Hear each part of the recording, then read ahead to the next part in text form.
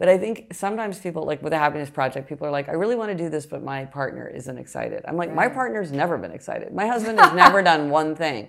He's not interested at all. That's not the guy I married. I don't have to wait for him to get on board. Why would I frustrate myself and him? It's not his thing. Does he benefit from it? 100%. Would he tell you that? Absolutely. I believe that each and every one of us has the power within ourselves to create the life that we really want. And I want to help give you the tools to make that happen. I'm Danica Patrick, and I'm pretty intense. I mean, what could be better than having someone on the show that wrote a book called The Happiness Project? I mean, don't we all want to be happier? Now, I'm going to bum you out by saying that there's no magic formula to it, other than the fact that it's all right there and it's about figuring it out yourself, which, you know, sometimes the truth is not always what we want to hear, but the truth is still the truth, and it doesn't mean that there's not something that you can't, there's of course something that you can do with that. And so knowing that it's within your power means, you know, get your butt in gear and figure out what really makes you happy. Her name is Gretchen Rubin. She's an author. She also authored another book called The Four Tendencies. I took the test, and I'm not gonna lie, I was totally surprised that I was not a rebel and I was not a questioner. The four tendencies are upholder, obliger, questioner, and rebel. And look, the two that I thought I wasn't. So it turns out I'm an upholder.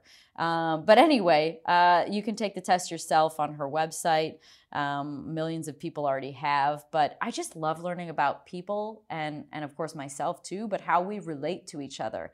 And sometimes when you learn about people's tendencies, like let's say you're with a questioner because they've taken this test, now when they question you, they're not really questioning you, they're just being themselves and asking questions. So these coping mechanisms, or just at least understandings, can create so much more empathy in our lives, which then will of course not make us feel offended and will then bring us more happiness. So we talked about a long list of things, but a lot of it has to just do with, the human nature and the things and tips that have helped each of us be happier or learn more about ourselves. And then we finish off with the secrets of adulthood, which she has many more than what I listed, but I wrote down my favorite 5 and we talked about them. And I just think that life is not as complicated as we make it, and it's not as big of a deal as we make it. And it's really just about finding happiness along the way. Her new book out is called Outer Order, Inner Calm. You can pick that up anywhere you find books, along with all of her other fantastic books, The Four Tendencies, Happiness Project, and many more. So enjoy today's episode. It's growth, right? Which I found out is your word of the year. Is this true? Or am I looking at, yes, or am I reading of 3-year-old data? No, it is. That was my year for 2019. Word for 2019. Mine too. Is it really? Yep. Do you pick a word every year? Yeah, I have for about 5 or 6 years. What have your other words been? Confidence. What was my one last year? Truth. That was a big year. 17 was a big year with truth. Open was last year, and this year is growth. And have you thought about 2020 yet? No, not yet. I'm picking a really boring word, but it's very tied to growth, which is infrastructure. Okay. I need more infrastructure. I want to hear more about growth, though. Yeah. I mean, we're kind of coming to a close. Like, how has your word gone? First off, why do you have a word of the year? I've picked a word of the year for a very long time, just because I feel like it's clarifying to have like one thing that you're thinking about and just sort of keep it uppermost. And by having something very distilled, forces me to really think about what is my top, what is it that I really want to focus on, and I can keep it. How often do you actually think about your word of the year? Growth, I think about all the time. All my words, I think about all the time. I had the word delegate one year, then I think about delegate all the time. I'm very bad at delegating. So that's more of an aspirational word. But I have done more delegating. But no, I think about it a lot, and I have it like on my bulletin board. I've heard of people doing funny things like, getting jewelry with their word, or using as on their screensaver or something like that, so that they're constantly reminded of it. Mm-hmm. How often do you think about your word, since we have the same word? Yeah, I think about it. To answer that question first, I think about it maybe once a week, right? Like consciously thinking, oh yeah, that's my word of the year. maybe more, maybe once every other week even. Yeah. But now I do believe it has become more of an integrated mindset, which comes just from the repetition. Yes. Yeah, I think the repetition is really helpful. But What it's just has- something very, Yeah. very concise that just sort of says it all. Yeah. Yeah. Yeah. What has helped you? What choices have you made based on your word? I switched like my email provider because I thought it would help me grow, which it has. I have just been very focused on doing things to try to, grow in all ways. Next year, I'm trying something where each quarter I'm going to focus on one area because I felt like I was a little bit scattershot. Like I was trying to grow in all areas at all times. And I think maybe it would be better to be like, I'm really going to double down on this and just like throw everything at this one aim and not worry about everything all the time and then move on. And that way I can identify and then really like gear up and focus on it and push things forward. Because sometimes it's like, I feel like I have so many balls in the air. Which is not my nature. My nature is to do one thing at a time. And so I feel like sometimes it dissipates my energy and my focus and keeps me from growing. I want to grow in all directions, but maybe I need to do it in sequence rather than all at one time. So picking an area to grow. Right, so for 3 almost, months. And then it's also like by that time you probably have like sort of done what you can do at this point, and then I'll move on to something different. Right.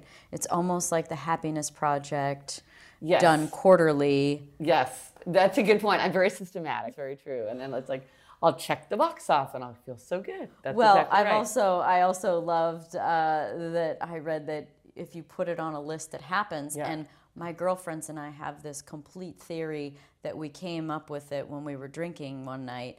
Because, well, actually, it was from drinking. We're putting it on our calendars. We're going here this day next week. And then the day came and we actually did it. And we're like, wow, happened. wow, it happened. I guess all you have to do is put it in your phone because it's one thing to theorize about all the fun things you want to do when you're having some wine. It's another thing to actually execute, but there was some magic putting it down in our phones or putting it on paper. Absolutely. To make it happen. Yeah. Yeah, we should get lunch sometime. It's like, we're not going to get lunch. It's got to be on the calendar. But if it was in your calendar, then you'd show up. It would most definitely happen. So I took your tendency test today. Excellent, yes. And I totally thought that I would be either a rebel or I thought I would be a questioner. Turns out I am an upholder.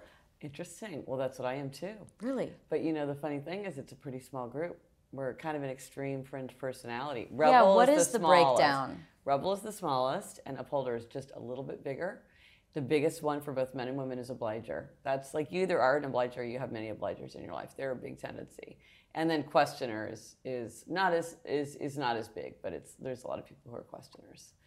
So yeah, you and I are kind of part of the freaky fringe. Interesting. But don't you sort of feel like you're not like most people? Or like, do you, of like course, a lot of times when upholders get together, they're like, why can't other people get their stuff done? Like just get it together. Yeah, this is the thing. Come on, let's go. That's the thing that upholders are always saying to each other. And questioners are all being like, why is it everybody's just such lemmings? Like they just go along with anything. Like, what is their problem? Like they're every tendency is confused by the other tendencies. They're like, what is up? How did you come up with this? It was a very ordinary comment that a friend of mine made. She said to me, because my sister calls me a happiness bully, and I will kind of like get in people's face. I'm a workout bully, so it's good to know that we have. Maybe it has to do with our tendencies. Probably upholders, are always trying to like chivvy people along. And so I was asking her about her habits and her happiness, and she said, well, the thing about me is I know I would be happier if I exercised. And the weird thing is when I was in high school, I was on the track team, and I never missed track practice. So why can't I go running now? And I thought, well, why? I mean, what's the difference? At one time it was effortless, and now she can't do it. How do you explain that? Mm-hmm. So you could generate 10 different hypotheses about why that might have been. And I was like, but I want to figure out like what is really making the difference. And so I started really thinking about that. And then I started noticing other patterns. Like there's a certain number of people that if you say, how do you feel about New Year's resolutions? Because I wrote a book, Better Than Before, all about habit change. And so I was always asking people about New Year's resolutions because it's a good way to get an insight into how they view habits. And a big group of people would say to me, like in exactly the same words, they would say, I would make a resolution whenever it made sense. I would not wait for January 1st because January 1st is an arbitrary date. And they use that word arbitrary. And I thought the arbitrariness of it never really bothered me. I don't really care that it's arbitrary, but clearly for some people that's very distressing. Mm-hmm. And so I started trying to figure out, how do you explain these patterns and why people did things or didn't do certain things. And after just a huge amount of thought, I got to the 4 tendencies and understanding that it's really this idea of expectation, of meeting outer expectations and meeting inner expectations makes the difference. Was there studies? Well, since I just did it observationally, this is just like, I'm more like, like Montaigne or Samuel Johnson. Like, I just observe this in the world. I think it's very obvious once you know it. Like, I can do the Game of Thrones characters, I can do Parks and Recreation, I can tell you like 15 different movies that, and I can predict what people are pretty consistently, and I can also predict how they will behave in the future and like what they experienced in the past. So I think it's very stable. That's being a psychic, by the way. Well, no, it's because these things are such patterns. We're like, I'm so idiosyncratic. No one's ever seen anyone like me. And I'm like, okay, literally like that. There's a paragraph in my book talking about how often this comes up. But somebody is doing studies, and other people keep saying that they are going to study it. I just don't have the wherewithal to like run an actual scientific study to test the personality portion of it. Well, it resonates. I mean, at the end of the day, it's a tool. If it's a useful tool. The true test is like, does it resonate with you? Does Yes. it make sense? And it can help you figure out how to make change. Because I'm sure you've seen this too, is like, sometimes people, they're desperate to make a change, but they're just throwing spaghetti against the wall. They don't understand, like, should I take a class? Right. Should I not Next take step. a class? Should I do it in the morning? Should I do it at night? They're just like trying random stuff. And I'm like, okay, this will tell you what is likely to work with you. And if you're having a challenge, what's likely to address it. Yeah, where do you see this showing up as being really helpful? Like, how does this help in a relationship? How does this help it? Does it work? And like, why should everyone know their tendency and know other people's tendency? Should I explain the 4 tendencies really quick? Actually, that'd be great. Yeah, Okay. absolutely. I mean, I'm taking it for granted right now because I've taken the Yeah, test yeah, and yeah, I've read about them. You know what it is, but okay. So there's upholders, questioners, obligers, and rebels. So we're both upholders. That's pretty unusual. There's not that many upholders, so this is fun. So what it is, it's how you meet outer expectations and inner expectations. So outer expectations are things like a work deadline or a request from a friend. And then inner expectations are like my own desire to keep a New Year's resolution, my own desire to get back into practicing guitar. So depending on how you meet outer and inner, that's what determines the tendency. So upholders readily meet outer and inner. They meet the work deadline, they keep the New Year's resolution without much fuss. They want to know what others expect from them, but what they expect for themselves are just as important. So their motto is, discipline is my freedom. Then questioners question all expectations. They'll do something if they think it makes sense. So they hate anything arbitrary or inefficient or unjustified. Anything that meets their inner standard, they will do no problem. But if it fails their inner standard, they'll push back.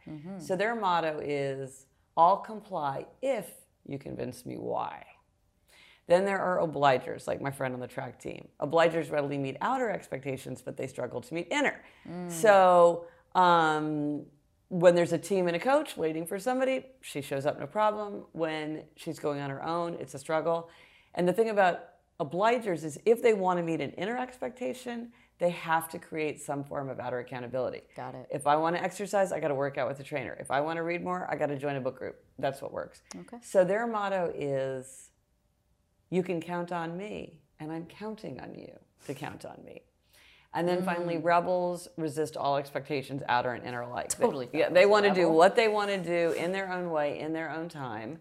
They can do anything they want to do, anything they choose to do. They often love a challenge. But if you ask or tell them to do something, they're very likely to resist. And typically, they don't tell themselves what to do. Like, they won't decide that they're going to take a 10 a.m. spin class every Saturday because they're like, I don't know what I want to do on Saturday. Oh, that's why I'm not a rebel then. Yeah, okay. Right, because they're like, I want to just wake up and see how I feel. And the fact that somebody's expecting me to show up is just going to annoy me. So their motto is, you can't make me, and neither can I. So those are the 4. Yes, it's so cool how you identify with them. It reminds me very much of like 5 love languages or something that, where you really strongly identify with one. Right. Well, and usually people can tell what they are just from a very brief description, but I do have this quiz, the quiz you took at quiz.gretchenrubin.com. Yep. like 2.5 million people have taken the quiz now. So 2.5 there is a million quiz. and one now, and Yeah, 2, yeah, 3, yeah, 4 yeah. based on today. Yes, but like I say, a lot of times if you hear the description, you're like, one really fits much better than the others. Yeah, and take the test because I was surprised I was an upholder. I totally thought I was a questioner or a rebel. So it was very interesting that, I mean, of course I read all questions, answers, like very honest about my answers. I'm like, hey, I guess I'm an upholder, and I didn't realize Well, that. I think sometimes people like certain words or certain, Ideas. It's interesting with rebel because some people say to me like, oh, you can't call it rebel because everybody's going to want to say they're a rebel. And then other people are like, why would you use the word rebel? No one's going to want to identify as a rebel. And I'm like, interesting. That's a little Rorschach test right there. Right. How does it affect your life? How does it? Oh, great. To your question of how does it yeah. help?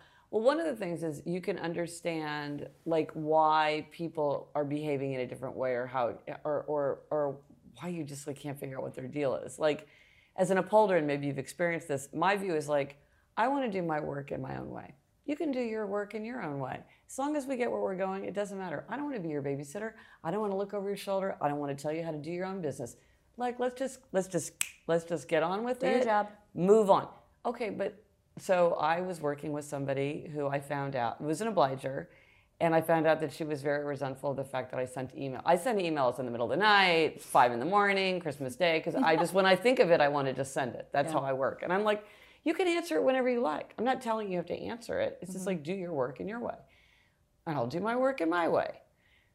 But she felt like I wasn't respecting the work day, and then it was creeping into her leisure, and resentment was building. And the fact is, now I know as an obliger, when she sees this creates an outer expectation that she would respond. It's very hard for her to resist that. She feels very uncomfortable with that pressure. As an upholder, I would just ignore that if I felt like it. But for her, it was uncomfortable. So it's like, okay, do we have to have a big argument? Do we have to does she have to do it my way? Do I have to do it her way? Do we have to go to HR and have some kind of policy? No, it's just now I use delay delivery on Outlook, and she gets 10 emails from me every Monday morning at 7:30 a.m. because it's like once I understand, I'm like, you feel the way you do, and I feel the way I do, and neither one of us is right, neither one of us is wrong. It's just that we experience the world in a different way. Yeah. Or like questioners, a lot of times people are like, oh my gosh, why do you ask so many questions? Like too much, like who cares? Everybody's agreed to this format, let's move on. And the questioner's like, why are we doing this way? Why does this make sense? Why are we listening to corporate? Like, why am I listening to you? If you understand, they're not questioning your judgment, they're not undermining authority, they're not being obstructionists. They just need to understand why. Once they just need to have their questions answered.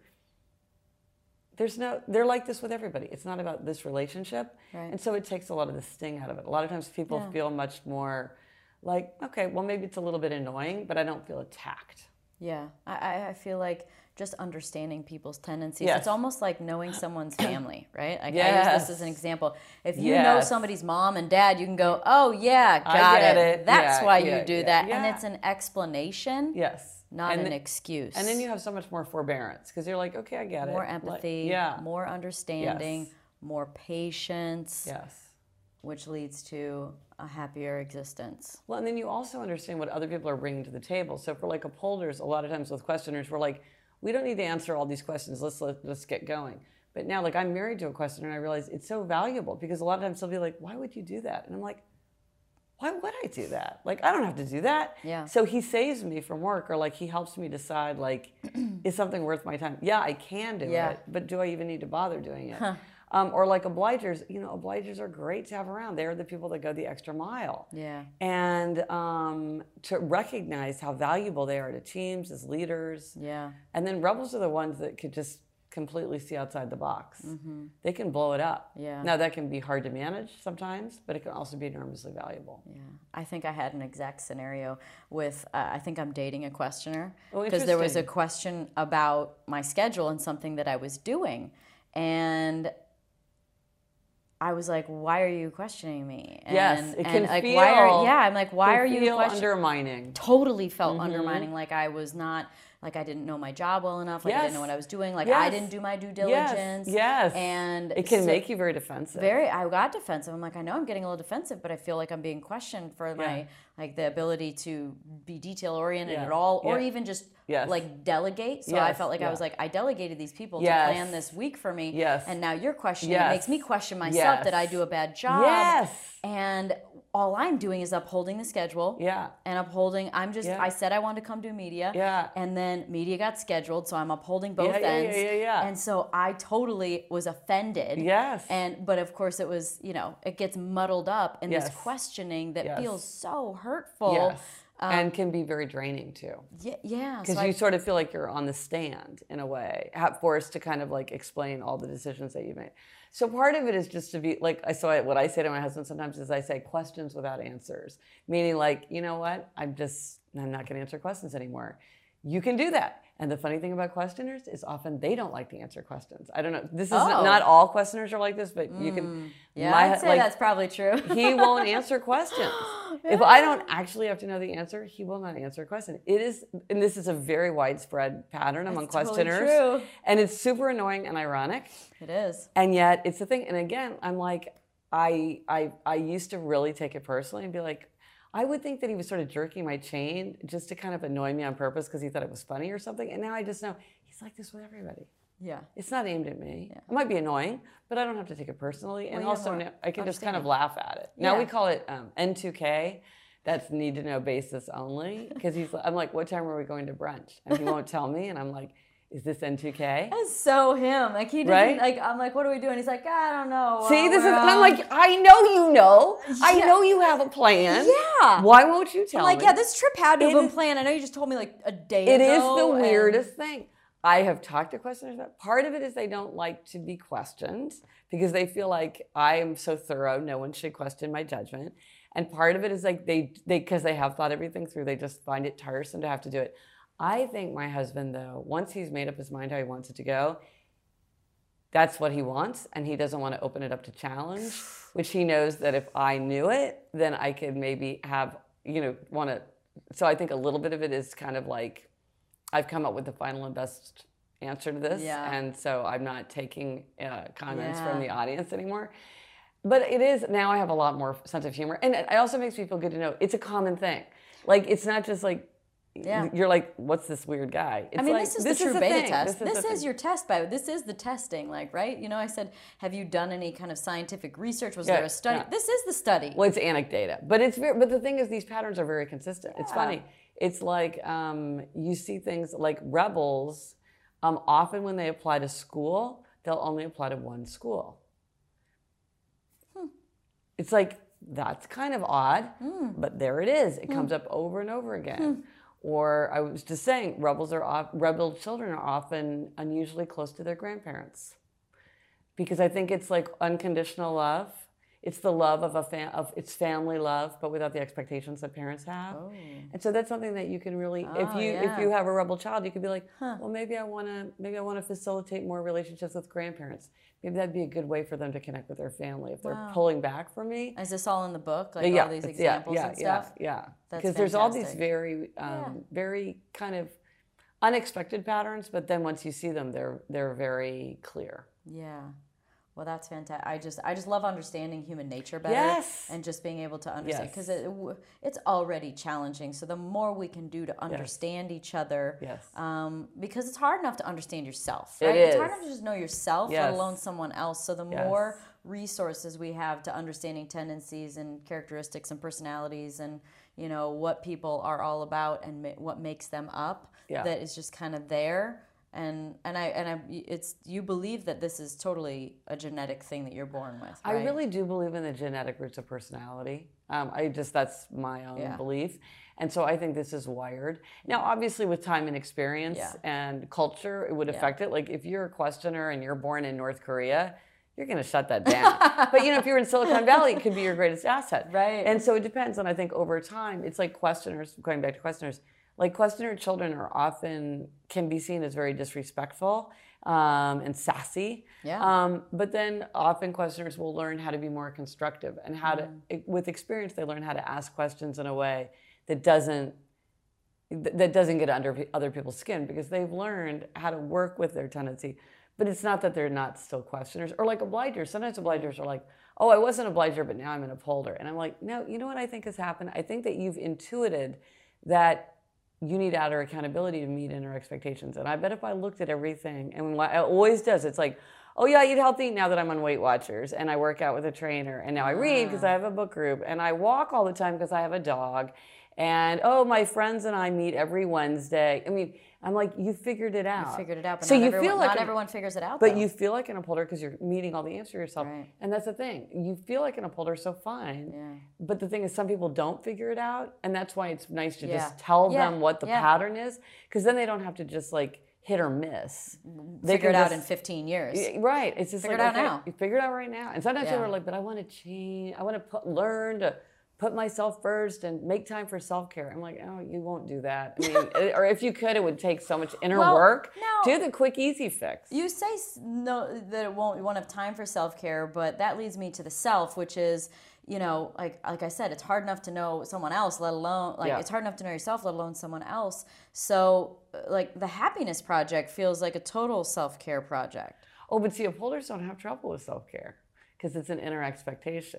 So it's like, I'm sure if you're an upholder, you're like, I'm sorry, I got to work out. Or like, oh, we've got company, but I got to go for a run. Or you know what? I feel like I just need to take an hour and read on the sofa. That is not hard. It's obligers. Whenever people are talking about having trouble with self-care, that is a big tip-off that someone is an obliger. Because upholders, questioners, and rebels all get that in their own way. Got it. But for obligers, it's hard because the outer expectation will always push it aside. And so they need to do things like figure out ways to get outer accountability, even for something like getting a massage or doing something that's fun, because they won't meet an inner expectation unless there's outer accountability for it. So they have to, which sounds funny. Like somebody I know was in an accountability group, just to like go to the movies in the afternoon. And I'm like, if you're an obliger, that could very well be necessary. I think she's really smart to get herself accountability. If that's what she wants to do for fun, why should she be doing laundry 24 hours a day on the weekends? Go to a movie. If you got to have a friend tell you you got to go to the movie, it's like, that's fine. Whatever it takes. Whatever it takes. So how did you get the idea for the Happiness Project? I love this concept. Oh, yeah. Well, I am very systematic, as you pointed out, but I was on a very crowded city bus here in Manhattan, stuck in the pouring rain, so we were going very slowly, and I looked out the window and I had one of those opportunities for reflection, and I thought, what do I want from life anyway? And I thought, I want to be happy. But I realized I didn't spend any time thinking about whether I was happy. How old were you?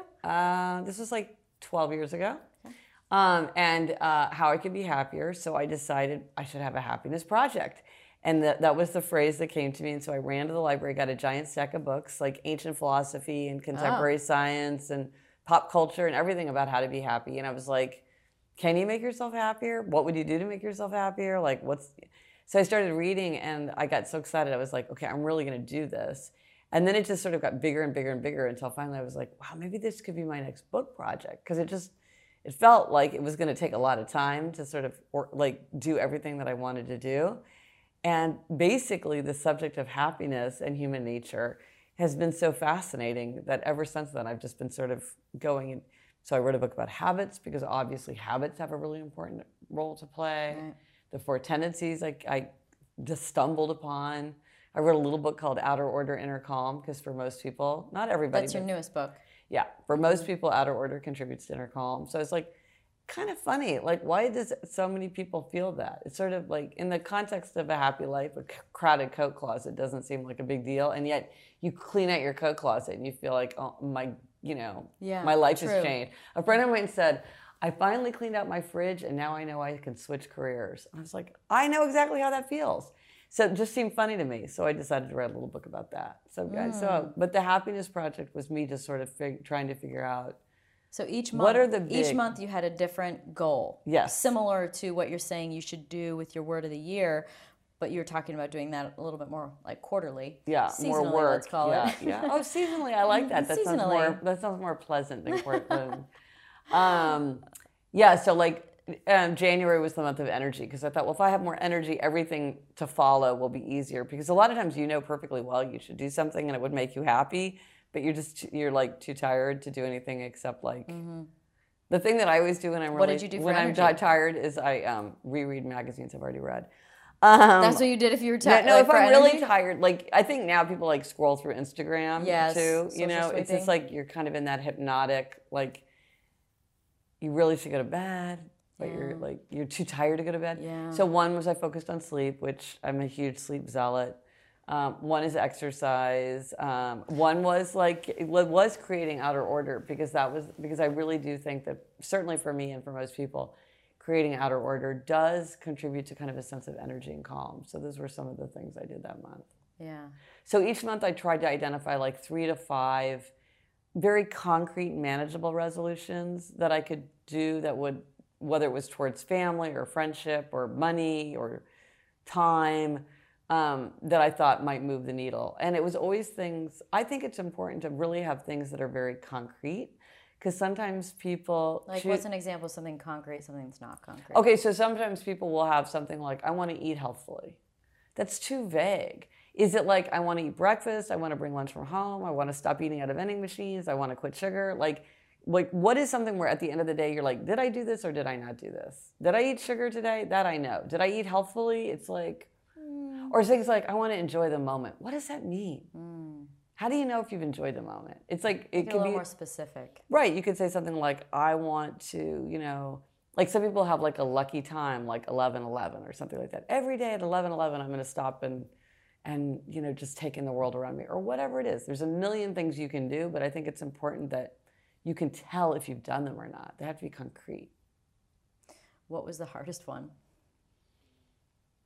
Oh, the thing that I think, well, the thing that didn't work, which is like the classic advice, which I'm like the only happiness commentator like to naysay, is the gratitude journal. I was deeply annoyed by my gratitude journal. I did not. Well, I just did not find that to be a helpful practice. Helpful. No. And, okay, also meditation. I've tried meditation 2 solid times. I mean, solid attempts. And it just does not Fellow work for me. upholder. Those are a couple of things that are hard for me too. Have you tried them both? Yeah, I mean, I have a journal, and I don't. I was like, oh, every day I'll write 3 things that I'm grateful for. It's classic and advice. I do it like once or twice, and I'm like, okay, like Yes. I don't. And then, Yes. but I can tell you that journaling feels kind of good when I feel like I need to get something out, Yes. or think things through in a more thorough way than just in my mind. Yeah. I don't mind that, but I don't want to be. It's not a regimen. It's just when I feel it's Kind of necessary. the overflow. It's nice that the book is actually a calendar as well as the journal built in. So it's really easy. It's right there. I'm using it virtually every day. And then meditation. I mean, as far and wide and deep as I am into spirituality and that whole world and yoga, I just can't get myself to meditate Me regularly. too. This is the thing. And it's like, but again, I think like my whole thing, having done what I've done for the last 10 years, is like there is no magic one-size-fits-all solution. Right. We each have to figure it out for ourselves. And there are tools that are great for some people and that just don't resonate with other people. Yeah. And instead of being like, what's wrong with me? There's something wrong with me, or like, I need to keep trying. It's just like, I gave it 2 good solid tries. I'm moving on. There's Yeah. other things that I want to, like opportunity costs. Like there's other stuff to try.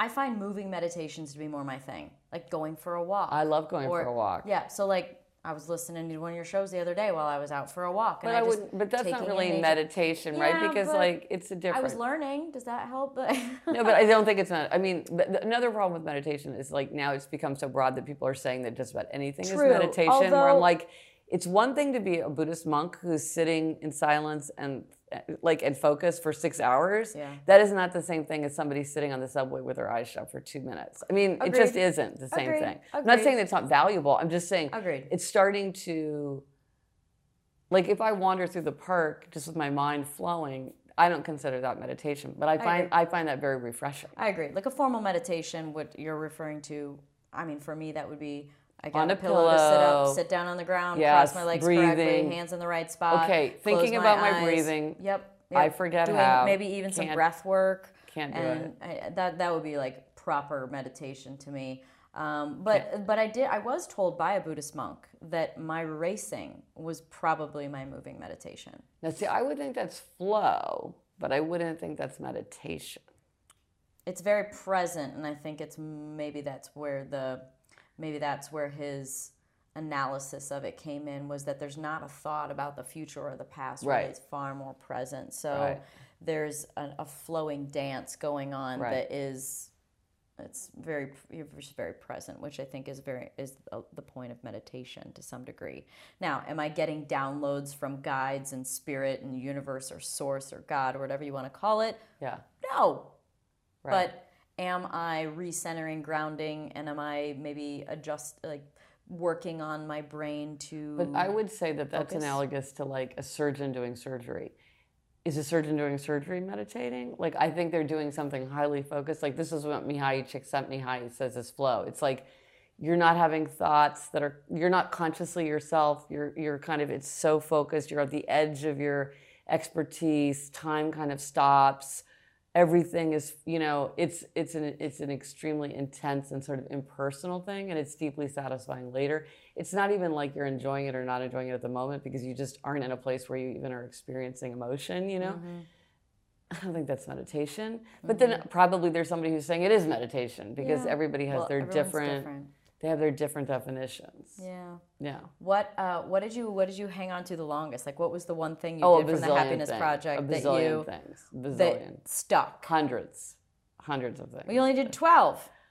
Oh, but within each 12 there were several, and then You had more lists within the 12? Well, there were the 12 themes, and then each one had resolutions, had like 3 to 5 resolutions. And then I wrote Happier at Home, which was like another happiness project but focused on home. Wow. And then with Better Than Before, I was studying habits, so like I do all these habits. A habit that I used to have that I dropped, but I just read this fascinating book called Balance by McCready. So now I used to do the thing where I would try to balance on one foot when I was going up in the elevator, and on the other foot when I was coming down. And now I'm going to start doing that. I kind of got out of that habit. I'm going to start doing it again. What's it for? For balance. Literally. For balance. Just balance on one foot. And if you can do it, shut your eyes. That makes it a lot harder. Can you do it anytime, anywhere? Or does it have to Yeah, be you an can. elevator? You can. But for me, that's like... Because you ride the elevator? Because I ride the elevator all the time. But no, you could. You could do it while you're waiting for an elevator if Okay. you worked in an office. Or you could do, or if you walk on streets that have long Like you're lights. brushing your teeth? While you're brushing your teeth, no, that'd be good. I've heard a lot of people doing it while they brush their teeth, actually. And that kind of the left motion one in the probably morning makes and the it- right one at night? Yeah, I always have to do them both kind of at the same time because I feel sort of imbalanced because you feel it. Yeah. You feel the muscle. The activation it takes to offset it. Well, that creates, it's totally off topic, but that totally leads to injuries with people. Like they'll have like a knee that hurts and then they'll start hobbling. Yes. And the hips get off. Oh, and yeah. There's always like this the referred zigzag pain. Yes, and it's going all around. across yes, the body. Yes. Yeah, interesting. Yeah. Well, so I just was learning all about the vestibular, sense, and it's very important. Have you ever thought about doing like a second phase of Happiness Project? Well, I did Happier at Home, and that was kind of a second phase. Okay. Was it another year? It was from September to May, which is the school year, which I feel like is the other year. And it started in September because September is sort of the other January. I think a lot of people get that feeling of sort of a fresh start in September. Yeah. It's like after Labor Day, you kind of come back and you're like, okay, I'm back. So I did that, and but I think my next project is going to be all about the body and trying to find happiness and kind of reach the mind through the body. Talk to me. Now are we're you in my zone. Yeah. That's so I would so love interesting to, to me. I would love to hear any of your thoughts. I'm just in the exploratory phase, which is why I was reading a book about balance, because I'm like, what about vestibular, and like proprioception? But really I'm going to focus on the big senses, the senses we think of. I interviewed Joe Dispenza. Mm-hmm. I don't know if you've heard of him, but he talks a lot about the mind and reprogramming the mind. There's another guy, Bruce Lipton, who talks a lot about reprogramming the subconscious, and whether it's through, there's a few modalities, but repetition's one. Yes. Hypnotherapy and sort of retraining in the brainwave states of like we're in alpha. Oh, right. Then beta's a little slower. So it's like theta, and then delta. Like biofeedback type stuff. So that theta state is the one where we can sort of get downloaded programs. Like, it was interesting. I was talking to Michael Strahan for a show, and he was saying that he had a problem with finishing visually a tackle on someone because he played football. And so he went to a psychologist, and the psychologist gave him a tape. What does that mean? Finish a tackle. He was a defensive lineman. He played defense, so he had to tackle people. But why he so said he was visually. visualizing the tackle. Oh, but like in his mind, mind, he couldn't complete. Oh, correct. I see. Yep. Oh, interesting. Because they tell you to do that to practice. Practice. In imagination. There's a lot with the brain that would say, from what I've learned too, that from Joe Dispenza, that, you know, and I mean, other people I'm sure have collected this information too, but that the brain can't tell the difference between an action that you think of that hasn't happened or has happened. Right, or that other people are doing too. Right, so if you imagine that you've done something, right, but you haven't done it, the activity still registers in the body as if you have. Right? It's so mind-blowing. See, now that's the kind of thing that for this book, I would be like, okay, can I try that? Like, I would need to think of something in my own life and see if I could do it. Like completing a tackle. Like, I don't have something like that. Like, so that's a very great example. So to finish that story, he went to a psychologist, and he gave him a tape, and he told him to play it when he went to bed. And he's like, what if I fall asleep? He's like, it doesn't matter. Your subconscious never sleeps. So he had his best year, and he was able to visually finish tackles. So reprogramming the brain, is this kind of what you're talking about as far as what you're interested in? I'm very interested in that. I think I'm going to do it even more like sight, smell. I'm like obsessed with the sense of smell, like those 5, and then maybe pull out from there a little bit. But all these other things I'm really interested in exploring and trying to figure out kind of how to. My whole thing is like to take a gigantic subject and try to distill it down into something that's like all the interesting parts kind of crystallized and made very accessible. So I have to cast a wide net. So this is great stuff. One of my favorite, I wrote down my top 5 favorite secrets of adulthood. Oh yeah. My top 5 favorite, but the one that is so true is basically about what you do every day matters more than what you do sometimes, and that would be like that would contribute to the repetition. To create habits that would make you happier, right? Yeah. Is that, I mean... Yeah. The habits are important. Habits are the invisible architecture of everyday life. Do you feel like that's part of your magic about the lists and addressing something so repetitiously for an entire month or for a quarter? I think so. Maybe why you... Yeah, and I think that's why I was led from the Happiness Project into the study of habits, because Better Than Before is all about like what are the strategies people can use to make or break habits, because there's 21 different strategies that people use effectively. And I think it was because I was seeing exactly that. A lot of times what you need to get the happiness benefit from a behavior is not to do it one time. Anybody can do it once. It's how do you do it for the next 100 years, you know, consistently. And that's when you get into the problem of habits. And that's what got me interested in the question of like, I can do this pretty easily. Like I quit sugar overnight. Like, how did I do that? Other people can't do that. Why could I do it? What was different about me? What's different about them? If they want to quit sugar in their own way, what would they do? What are the other things? Do they even want to? Some people don't want to. How do they see it differently from the way I see it? So that did lead me right straight into habits, because so often the things that we know would make us happy we want to make into habits, things like exercise or sleeping more, or meditating or not, in our case, or whatever. Do the habits play into the tendencies? Do they go hand in hand with instructions in the book? They do, because upholders really tend to love habits and embrace them and have a lot of them.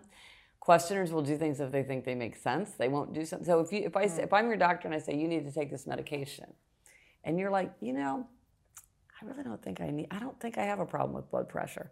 I just won't take it. It doesn't matter that my doctor's telling me to, because I haven't convinced you why. Once you're convinced why, you'll take it fine. You're not going to take it until then. Obliger, it's like, are you checking on me? If I say, like, I'm your doctor, and you know what?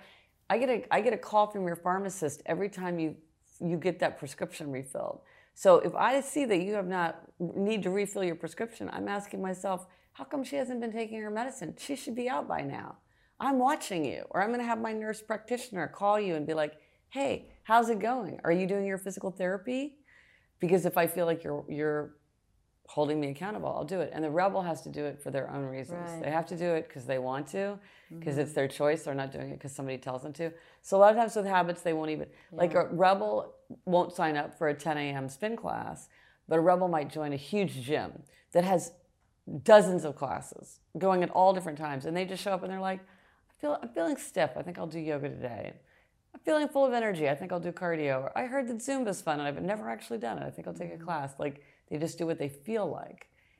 That works great for them. I would hate that. I don't like spontaneity. But that's what a rebel. So for a rebel, it's like people will try to get you to sign up for the class. It's not going to work for a rebel because they'll resist the class. But they can still exercise in their own way. So, of course, the Happiness Project, the question that you'd want answered is like, what makes you happy? Yes. Is that a question possible to even answer? It is. Okay, it's an interesting question. You can answer it 2 different ways. If you had to say, what is the secret to happiness? Ancient philosophers and contemporary scientists would agree that the secret to happiness is relationships. That to be happy, people have to have strong, intimate bonds. We have to feel like we belong. We have to feel like we can confide. We have to get support and give support. We have to feel connected to other people. And when you look at the people that are happiest, it's the people that have the most relationships. If you look and see who's happy at work, it's the person who has a friend at work. That's the most fundamental. Or you could approach the question in a different way, and you sort of alluded to this earlier, is you would say self-knowledge. That we can only build a happy life on the foundation of our own nature, our own interests, our own values, our own temperament. And I can't hand you a template. You can't do what your parents expect. You can't do what your friends are doing and think it's going to make you happier. We each have to figure it out for ourselves. And so that's also the secret to happiness, which is self-knowledge, which is sometimes painful to confront. Sometimes we don't like what we see. Or How do you we wish write a we book were on different. that? How do you write a book on that?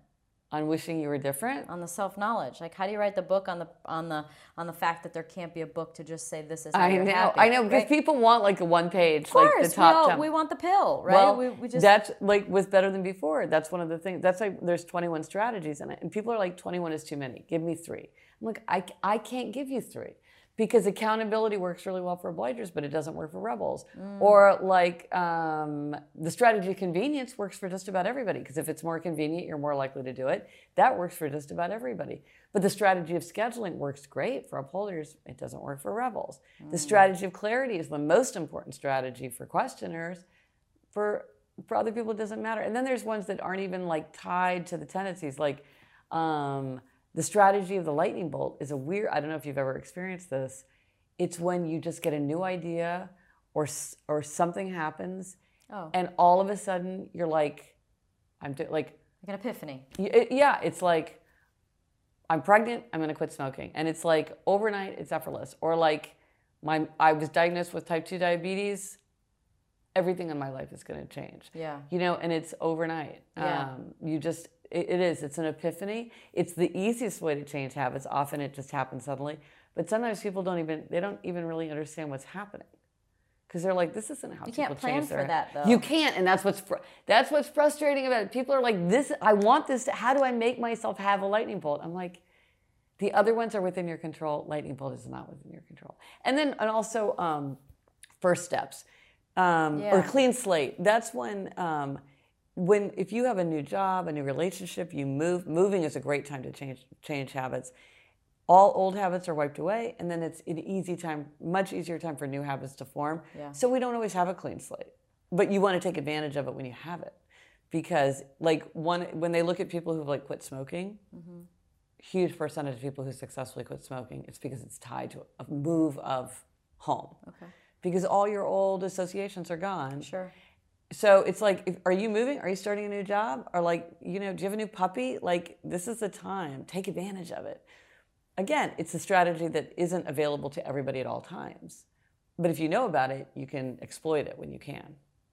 How have you, what things have happened in your life that have allowed you to have epiphanies or get happier or, those aha moments? Well, I read a book called Why We Get Fat by Gary Taubes, and that's what totally I gave in like 2012. and I just gave up carbs. It was just like overnight. I'm like, okay. I haven't had a carb since 2012. Yeah, basically. I mean, I eat a very low carb diet. I mean, I do eat nuts. I do eat leafy green vegetables, you know, but Nominal. I don't. Nominal. Yeah. So, and that happened just like effortlessly. I didn't do substitutions. I didn't do gradual change. It was just like overnight. That's the most dramatic one where I've had a change like that, where just overnight it changed. Do you think you have to have a certain mindset first to be open to anything changing? Is that kind of maybe even part of the book that you want to write? Like, you gotta be open, right? You can't be in a state of, I'm not eating that. Where's my meat and potatoes? Yeah, well, you right? know, it's that old joke about how many therapists does it take to change a light bulb? Only one, but the light bulb has to want to change. So you're right. Sometimes there's something I call red herring habits, and a red herring habit is when people say they want to change, but they don't. Like, I remember talking to this guy, and he's like, oh yeah, I'm going to start exercising. And just the way he said it in this flat way, and like with nothing, like just floating, he's like, I'm totally going to start exercising. My doctor says I really need to exercise. My wife is really on me, and my kids are really on me. I'm going to start exercising. I'm like, don't kid yourself, man. Just say, I'm like, it's better to be honest with yourself and be like, you know, right now I'm just not in a place where I'm going to exercise. Be honest, self-knowledge, and say, this is just not what. But you're just like going to frustrate yourself and other people, and you're going to end up feeling like a failure. You haven't failed. You haven't even tried. Yeah. Admit that you're not even trying. Yeah. But it's like nothing that anybody said to this guy was going to make him. Because in his mind, I could just feel it in the way he was talking about it. He wasn't even yearning for it. It was just, I'm going to say the words to get everybody off my back. So is it possible to crack someone, right? To crack someone that's stubborn, or someone that maybe someone's listening that's in a relationship and, you know, they want to be happier and they want to create some new patterns, and maybe they're in a partnership or in a marriage where, you know, one is really stubborn and it makes it hard to make those changes. Is it possible to implement any kind of strategies to soften that person, or is it not? Well, I think the sad truth about happiness is that the only person that we can change is ourselves. And so you can't change someone else. Yeah. But it is true that if I change, a relationship changes. Yeah. If I change, the atmosphere of my household changes. Yeah. And so I think sometimes you can bring about a larger change by making change yourself. But I think sometimes people, like with the Happiness Project, people are like, I really want to do this, but my partner isn't excited. I'm like, my partner's never been excited. My husband has never done one thing. He's not interested at all. That's not the guy I married. I don't have to wait for him to get on board. Why would I frustrate myself in him? It's not his thing. Fine. So I just do but does he benefit from it? 100%. Would he tell you that? Absolutely. And so I think sometimes it's almost a procrastination technique. True. Or sometimes it's obligers feeling like, well, I know I'm not going to be able to do it unless somebody else does it with me. Yeah. So I know I would exercise. If we would exercise together, I know I could exercise. But you don't exercise, so I can't. I'm like, okay, well, find somebody else. Get a dog who needs to go for a walk every day, or like take your neighbor's dog, or, you know, there's a million ways to get so I think it's a mistake to think that that you need other people to come on board. Now, sometimes out of deep love, we wish people would change because they're doing something that we think is not good for them. Right. And that is very hard. You know, Andy Warhol, who I think is like a brilliant writer. I don't even like his art. He's a brilliant thinker. Really? Yeah. I only know him for art. I know. Oh my gosh, he's this incredible. I've read everything he ever said or wrote. Wow. He's incredible. But he has this thing, and he says it in this Warhol way, but he basically says, you know, you can't make people change. They only change when they want to change, and sometimes they die before they change. And it's like, you know, at a certain point, it's like, I can't keep you like. Right. Well, then. Now I can support you by like, if you say things like, I don't want to. This is where it gets tricky. I say to you, I think you should eat more healthfully, and you say, okay, please don't buy ice cream. I don't like to have it in the house. I can't resist it. And I'm like, you should learn to manage yourself better. Just have a half a dish of ice cream. Or I don't understand why I should have to give up ice cream if you can't manage yourself. It's like, do you want to be helpful? Right. Because if a person is saying to you, I can't control myself, but there's ice cream in the refrigerator, maybe you just need to say, like, Right. okay, I'll have ice cream Right. during the day or whatever. I mean, sometimes I think people have unrealistic or they're like, you should be able to do it the way I do it. I only have a little bit. You should be like me. Why?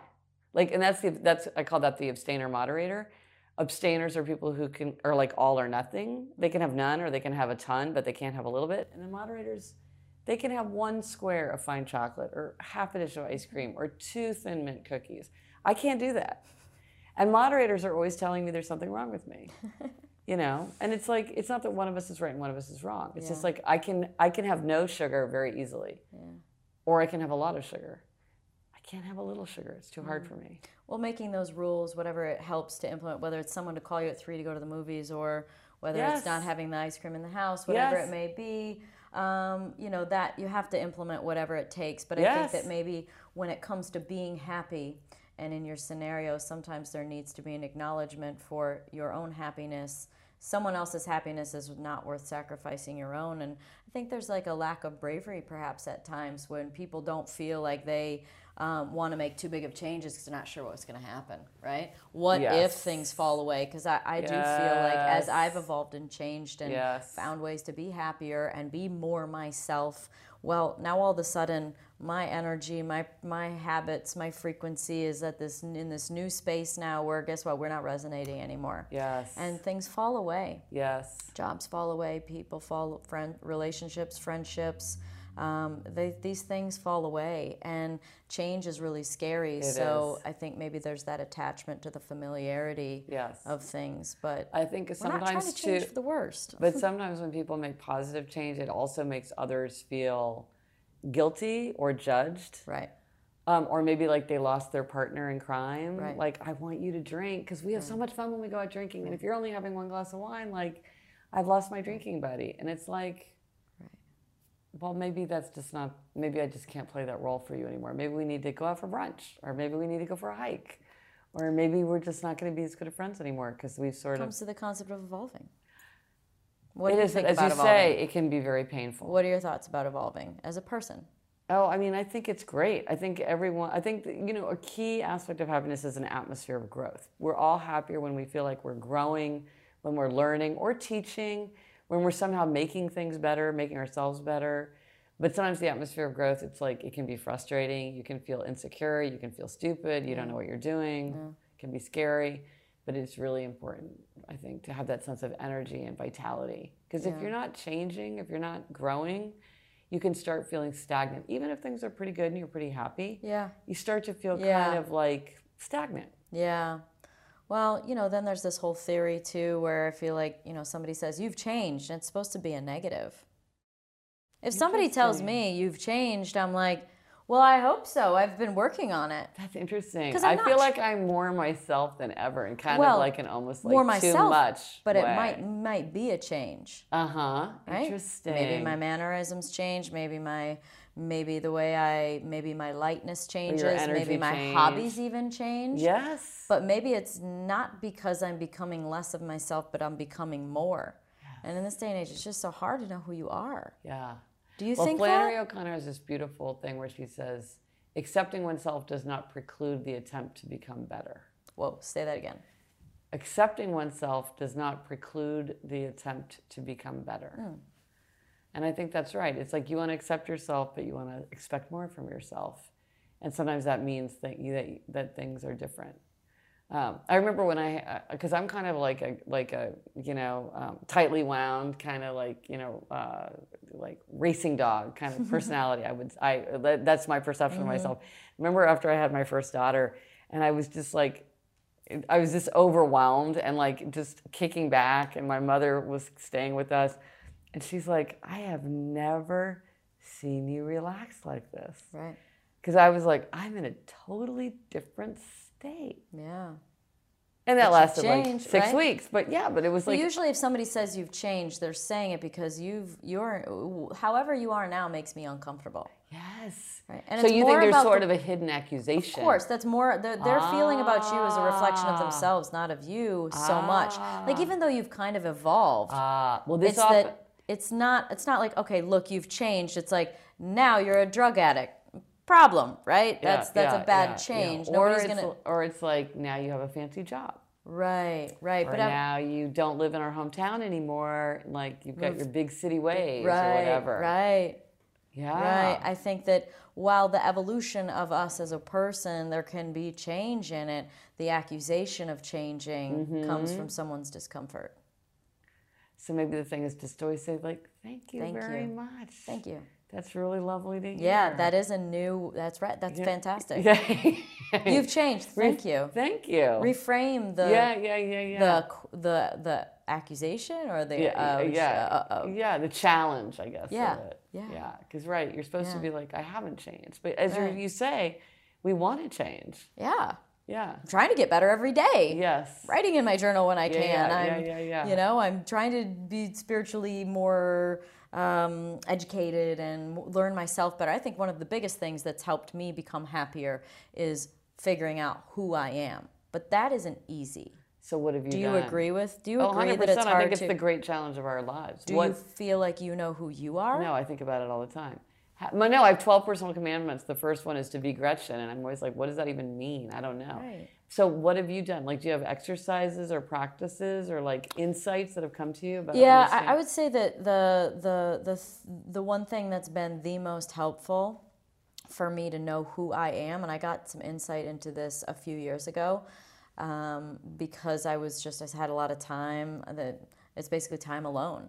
I was in a relationship, but I was alone a lot. And I was in the middle of nowhere in North Carolina with really nothing to do and on a big giant piece of property, and it was like, what do I do? And I had to, like, when you're by yourself, you're not going to do anything you totally don't want to do, unless it's maybe something like clean or pick up, or something that just kind of needs to be done around the house. Yeah. But then with the rest of your time, what do you do? Right. And you don't do anything that you don't want to do at all. Right. So you do stuff that you're kind of interested in. Yes. And that you kind of want to do. Yes. And then you're like, oh, that was kind of nice. And then you kind of, find a way to maybe build it up a little bit more. So for me, it was yoga. And then I, got a room for it. And then I was kind of off to the side. And then I cleared everything out and made it my own room. And I called it my woman cave. And then I was like, I kind of like being creative. I'm going to go get some arts and crafts. And then, because I had the idea, well, I kind of like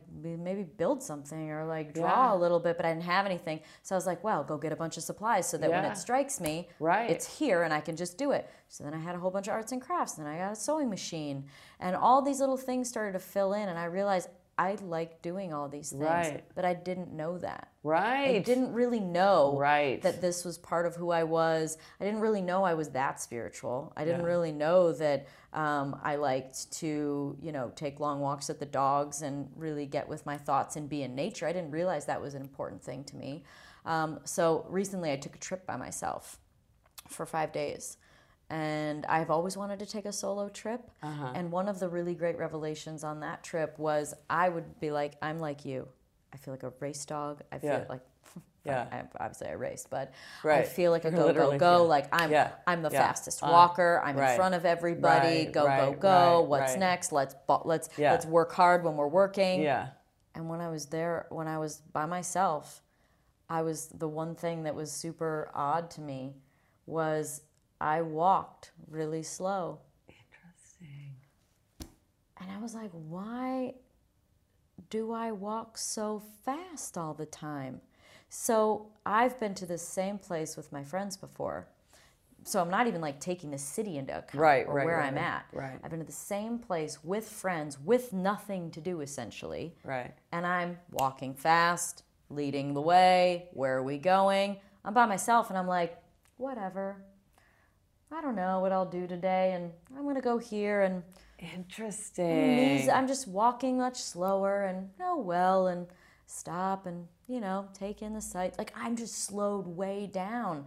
And I realized that somehow when I'm with people, it makes me feel like I need to prove something. Oh, so it's sort of like this, almost like a competitive spirit, or like needing to be the leader, kind of out in front. Yeah, that's a long story to say that being alone. I find that to be the most beneficial way to know who I am. But related to that, that's so interesting. I want to think about that more. But one of the advice I give to people who don't know what they want to do with their career is I'm like, well, do what you do. And I'm like, what do you do? Meaning, what do you do when you can choose what you do? So like a friend of mine, she was part of this big management program, and she was offered this position where could have had this great media job where she would be like moving between. And this was when magazines were still big, and she would go and be highly trained, and she's like, yeah, I think I want to be like editor-in-chief of a women's magazine. And I was like, it's funny, I never see you read women's magazines. And she's like, well, I never read them. And I'm like, and I don't think that you'd be good at creating them. You know what I mean? Or like a friend of my sister who is a TV writer, she said to me, I just wish I'd watched more TV as a child. Because that's what she does now. And so I think part of it is like, what do you do in your free time? Are you making things out of arts and crafts? Are you, somebody said that when somebody I know who's like a TV news anchor said that when she was little, she would pretend to have a microphone and she would sit and narrate stories looking at herself in the mirror for hours. That's probably her thing then. Right? It's like, what do you do? And so I think that your thing, like, go by yourself and just observe what happens when you're free of the to-do list. And what to-do list and anyone else. Like, are you baking? Some people would be like, of course. Like a friend of mine said, oh, I had to get a summer job, so of course I went to work at a florist. I'm like, why do you say of course? And she goes, well, everybody wants to work at a florist. I'm like, it's literally never crossed my mind to work at a florist. I mean, right? But you think other people would automatically make the choices you would. I assure you, 95% of people would now be like, why don't I do some yoga? Some people would, but most people that wouldn't be on the top 5 of their list. Or maybe they'd be like, I should do yoga. I have all this time. I should do yoga. They'll do it one time and then not do it again. You know? So you're right. That's how you figure it out. What do you do? What has led you to any conclusions about yourself? Like, who is Gretchen that you know so far? Well, one of the things that I think is harder for me is to let go of all the things I wish I were. That's what I would call the fantasy self. So like in my mind, like everybody loves music. I'm not that into music. Everybody loves food. I'm not that into food. Like I don't really care. I like diner food the best. Fun. So, I'm not that into food. Like if I were on a trip by myself, I probably wouldn't go to restaurants. Oh wow. Dining alone out of a Whole was Food. A little different. I would just like eat from a Whole Food. Like I'm not that into food. And yet I see that it's like this rich, vibrant part of culture and people love it and it brings people together and it's fun and it's exciting and it's interesting and I'm not that into food. I don't like games. I mean, I don't even like a game like Scrabble. I just don't like games. And I just sound like such a killjoy. But I have a pretty killjoy personality. Well, it's okay to know what you don't want. Yeah. I mean, it's like in racing, when we'd test different setups and things like that, it was beneficial to know what you don't like to do.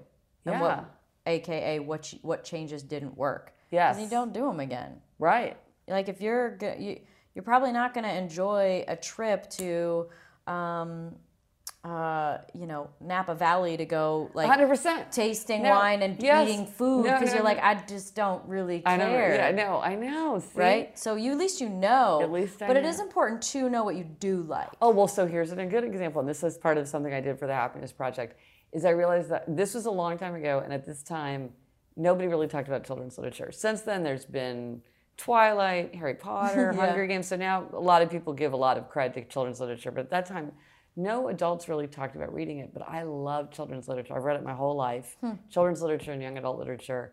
And I realized I always thought it sort of didn't fit with the personality I wanted to present to the world, which was very sophisticated. I love to read. I read Yale I read a ton. I think of myself as a very sophisticated reader. You are a big reader. Yeah, I'm a big reader. And when I saw you read 3 books in like a day or a week or something, I'm like, I don't read 3 books in a year. But I never talked about my love of children's literature and young adult literature because I felt like it didn't fit. But I'm like, I don't have so many things that I love that I can toss one away. And so I started thinking about, well, could I have, I'm in a book group, a regular book group. I'm like, well, could I have a children's literature reading group? Could I find other adults? You should write children's literature. Well, see, it's very different. I'm not a novelist. I like to read it, but just like I like to read novels, but I don't want to write them. And people are like, do you read it with your children? I'm like, not really. So it's part of your joy. So it's something that just brings you happiness. Yes, and so, but the funny thing is once I sort of proclaimed it, then I found all these people in the world who also love it. And they are all like super bookish, writerly people. And it ended up being the most networky thing I could possibly have done with a bunch of people who we got together because we love children. Like, these are the people who want to talk about Harriet the Spy for like 2 hours. And it's not for everyone, but it's brought me so much joy. And all the people in the group say it's one of the things that makes them happiest, because it's like, it's something that not everybody shares. What a great story, though, to say something that was uncomfortable, or you thought people would judge or would take away from you in some way in your education, and all of a sudden it brought you that truth.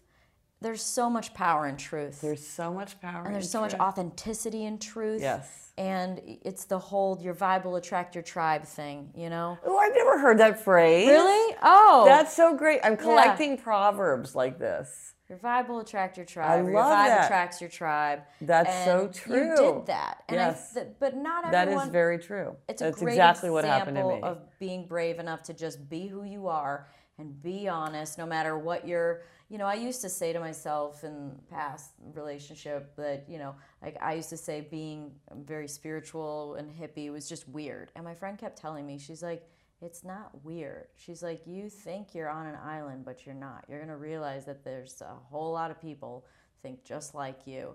And sure enough, as soon as I was able to be more myself in that way, they were everywhere.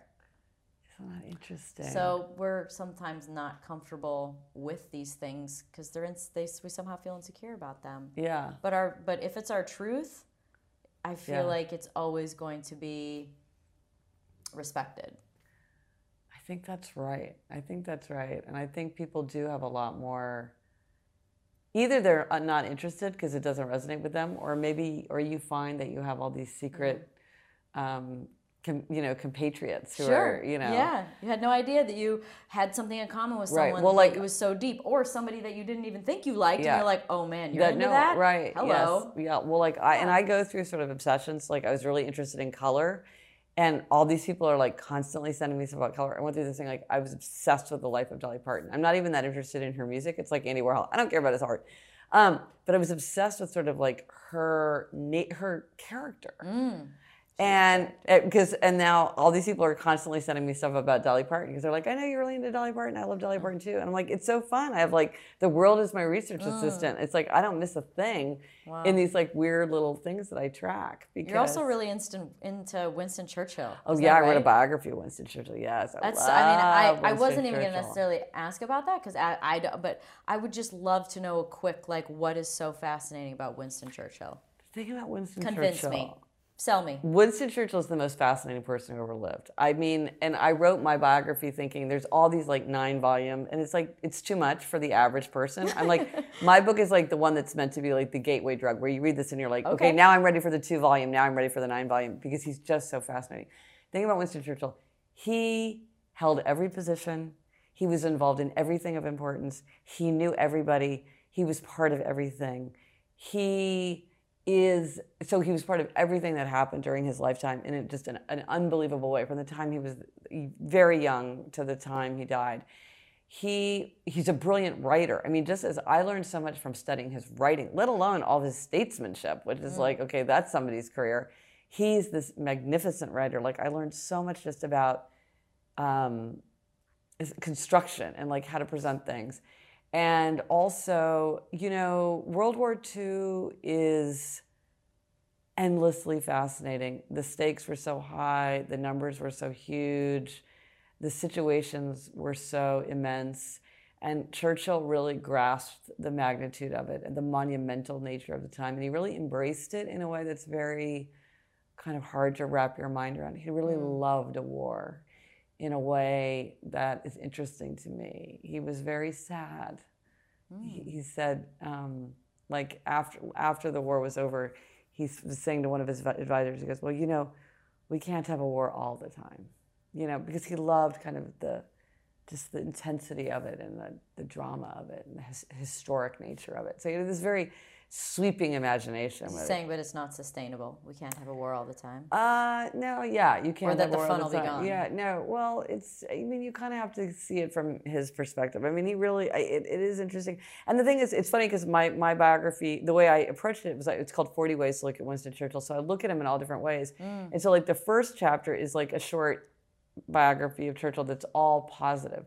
And then I go through and I tell the very same story. It's all perfectly factual, and it's like the very negative. It's like if you're really going to emphasize the dark side, the negative side, the imperialism, the warmongering, the impulsivity, like all these kinds of things, it's all there, it's all true. And so every chapter looks at him from a different angle. And so sometimes people would email me and they're like, you said all these great things about Winston Churchill, but what about this? What about this? What about this? I'm like, you're quoting from my book. I wrote about those negative things about Churchill. I know them perfectly well. I put them in there. Because what I wanted to capture was that he was not all hero. He was also did a lot of,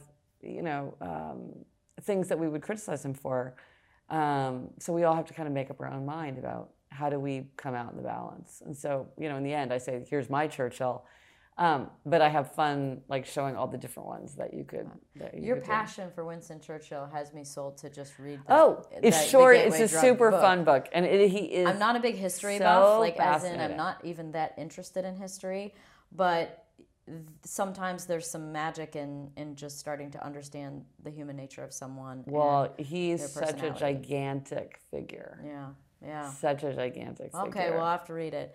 Okay, so I want to talk about my top 5 secrets to adulthood. Okay, yes. And I kind of want to hear what your favorite secrets to adulthood were. Okay. I love these. It's okay to ask for help. Yes. Why is that so hard? Why is that so hard? So hard.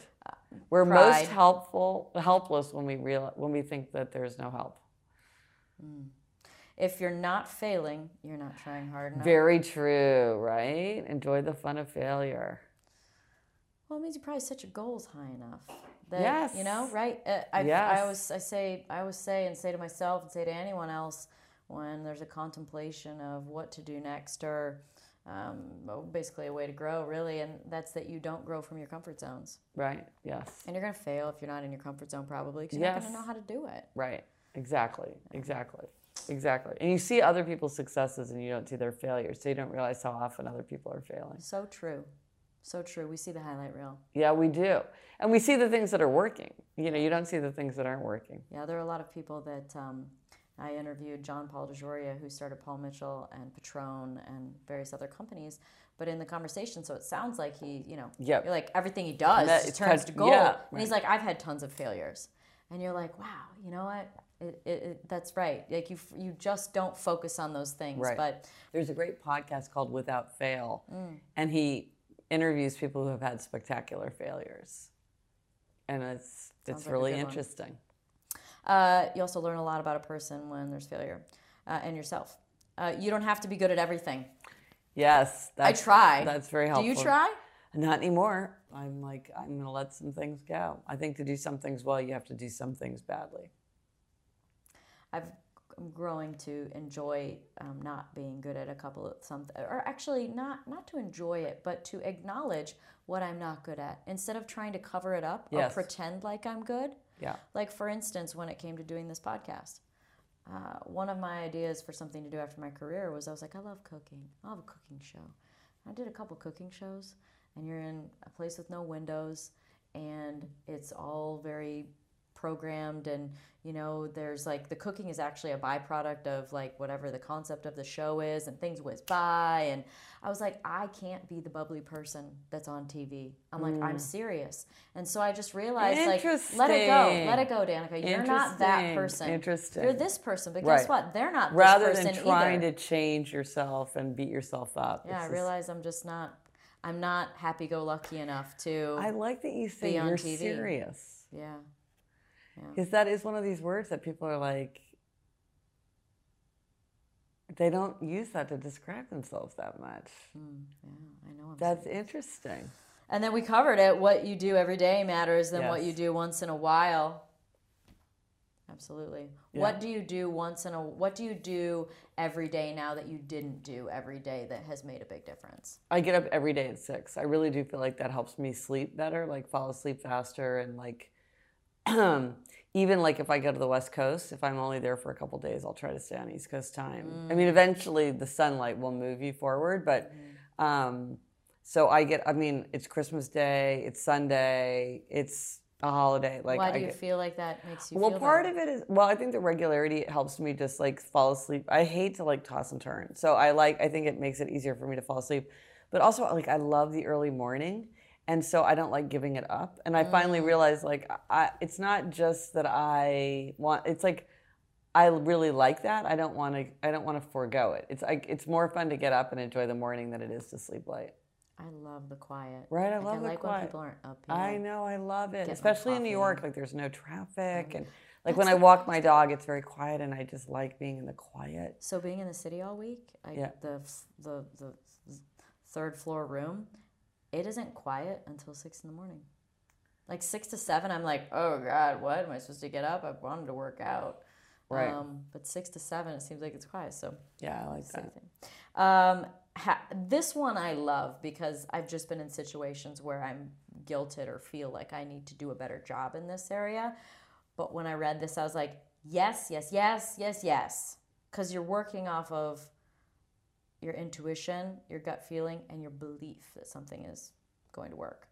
And that's most decisions don't require extensive research. Yeah. I loved that one.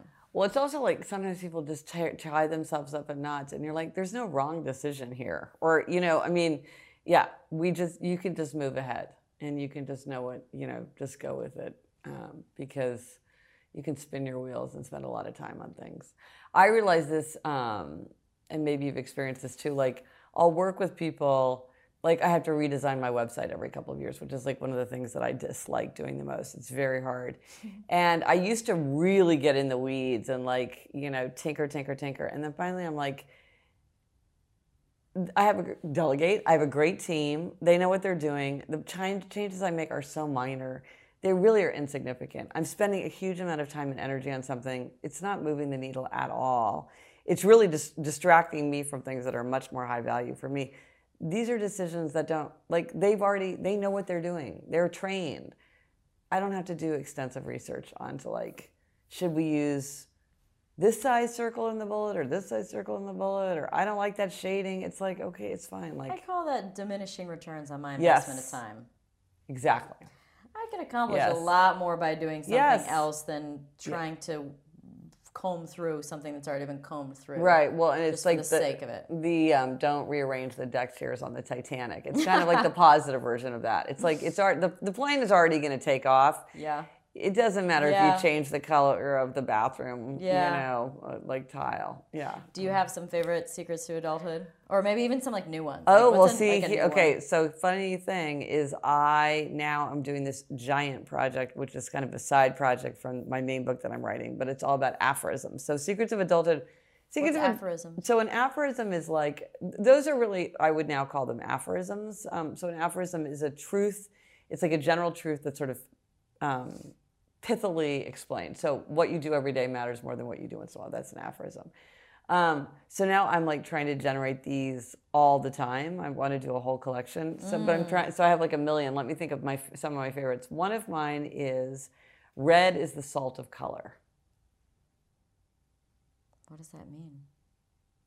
You have to think it's the thing that you add to like liven it Oh, up. But yeah, too much yeah. is not good. Yeah. What's Yeah, it's another like- one? Okay. That took a lot of thinking, and I Um, am kind of embarrassed, but it's my truth. Okay, here's one that's not very well said, but I think it's very true. Because I'm always categorizing things, like you're an abstainer or a moderator, or you're an upholder, a question, obliged, or rebel. And people are like, what about categories? So categories lack the precision of continua, but they're simpler to understand and therefore more powerful in the mind. Wow, I feel like, could you say that one more time? Categories lack the precision of continua, but they are easier to remember and therefore more powerful in the mind. Yeah. Yeah? Yeah. Okay, like let me think of some other Something ones. very identifiable then, yeah.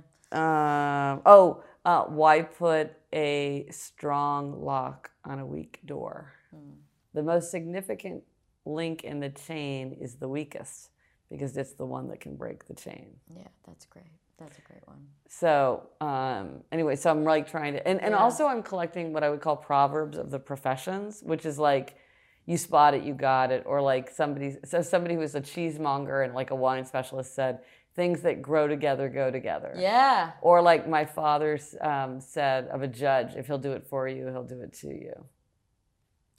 So do you have any proverbs of the professions for any, like anything, any proverbs that you can think of? Oh gosh, now I'm like your vibe attracts your tribe. That's a great proverb. Let's see. I mean, I would call for me, I like mantras. Yeah. Like just things that I repeat to myself. I mean, I like the young ones for me were like carpe diem, what doesn't kill you makes you stronger. Oh, that's I mean, those are pretty traditional. Yeah. I'll thank myself tomorrow. Yes, that's a good one. That's a very upholdery one. Yeah, right? I'm like, if I don't eat that cake, I'll thank myself tomorrow. I always do. Let's think. I'm on the spot now. I know they're hard. They're like flashcards that it's hard to bring it up. It's more like they come up in context. Yeah. So I'm trying to like be listening to them all the time. I say try harder all the time. That's just words, but try harder. I can't think of any more off the top of my head. I wish I had some. No, but like the vibe and the tribe, like that just came out. So I'm like, I'm constantly listening for people to, like, what was another one somebody just told me the other day? Someone was saying, a teacher was saying that one thing they say is, children save the drama for the mama. But I'm only saying the rhyming ones because those are sort of easy to remember. But a lot of the proverbs of professions don't. Like finance people say, don't try to catch a falling knife. A rising tide lifts all boats. I don't know if this one I'd say don't confuse effort with accomplishment. Ooh, that's a good one. Permission. Ask forgiveness. Patience, not permission. Oh, what is that? I've heard ask forgiveness, not permission. What's patience, not permission? Well, if someone is working on something, and then you have patience for them, but there has to be some point in time where you identify when you're just giving them permission to act like they are. Ooh, interesting. There's a difference between it, right? Permission is allowing you to do something, but I am allowing you to do something during my patience. But if I don't see progress, so there could be another P in there. It could be like patience, not permission during progress or something. Patience, something like that. But patience, not permission for sure. That's just for people. Like interesting. Yeah. All right. Well, I came up with something. Okay. Well, then I'm thinking I have an aphorism that's something like inattention fosters. I said it better than this, I hope, but it's something like inattention fosters wrongdoing, because I think sometimes when people feel like they're getting away with something, they'll do it more. Oh, yeah. And the more they get away with it, the worse they get. Well, that's the permission. And it's the permission. And it's like, I'm not giving you permission. And at some point, that hammer is going to come down. Yeah. But the inattention has basically led them into wrongdoing. But I hadn't thought about patience, not permission. Okay, that's a good one. Thanks. Yeah. I appreciate it. Yeah. Well, I always like to ask my final question, just ask what your greatest life lesson has been so far. It's got to be that there's no magic one-size-fits-all solution. We all have to figure it out for myself. I need to be Gretchen, and everybody has to substitute their own name, because there's not like the 7 bullets that are going to do it for everyone. Some people should stay up late, and some people should get up early, and some people start working early, and and then other people like to work against a deadline. Some people want more adventure in their life. Some people want more routine. Some people love to travel. Some people love to watch movies. I mean, it's just everybody's got to figure these things out for themselves. We all have to. You got to figure yourself out. Yes. Well, thank you for giving us so many books to help do that. We didn't talk about it really much, but The Outer Order, Inner Calm is your new book. Yes. Which,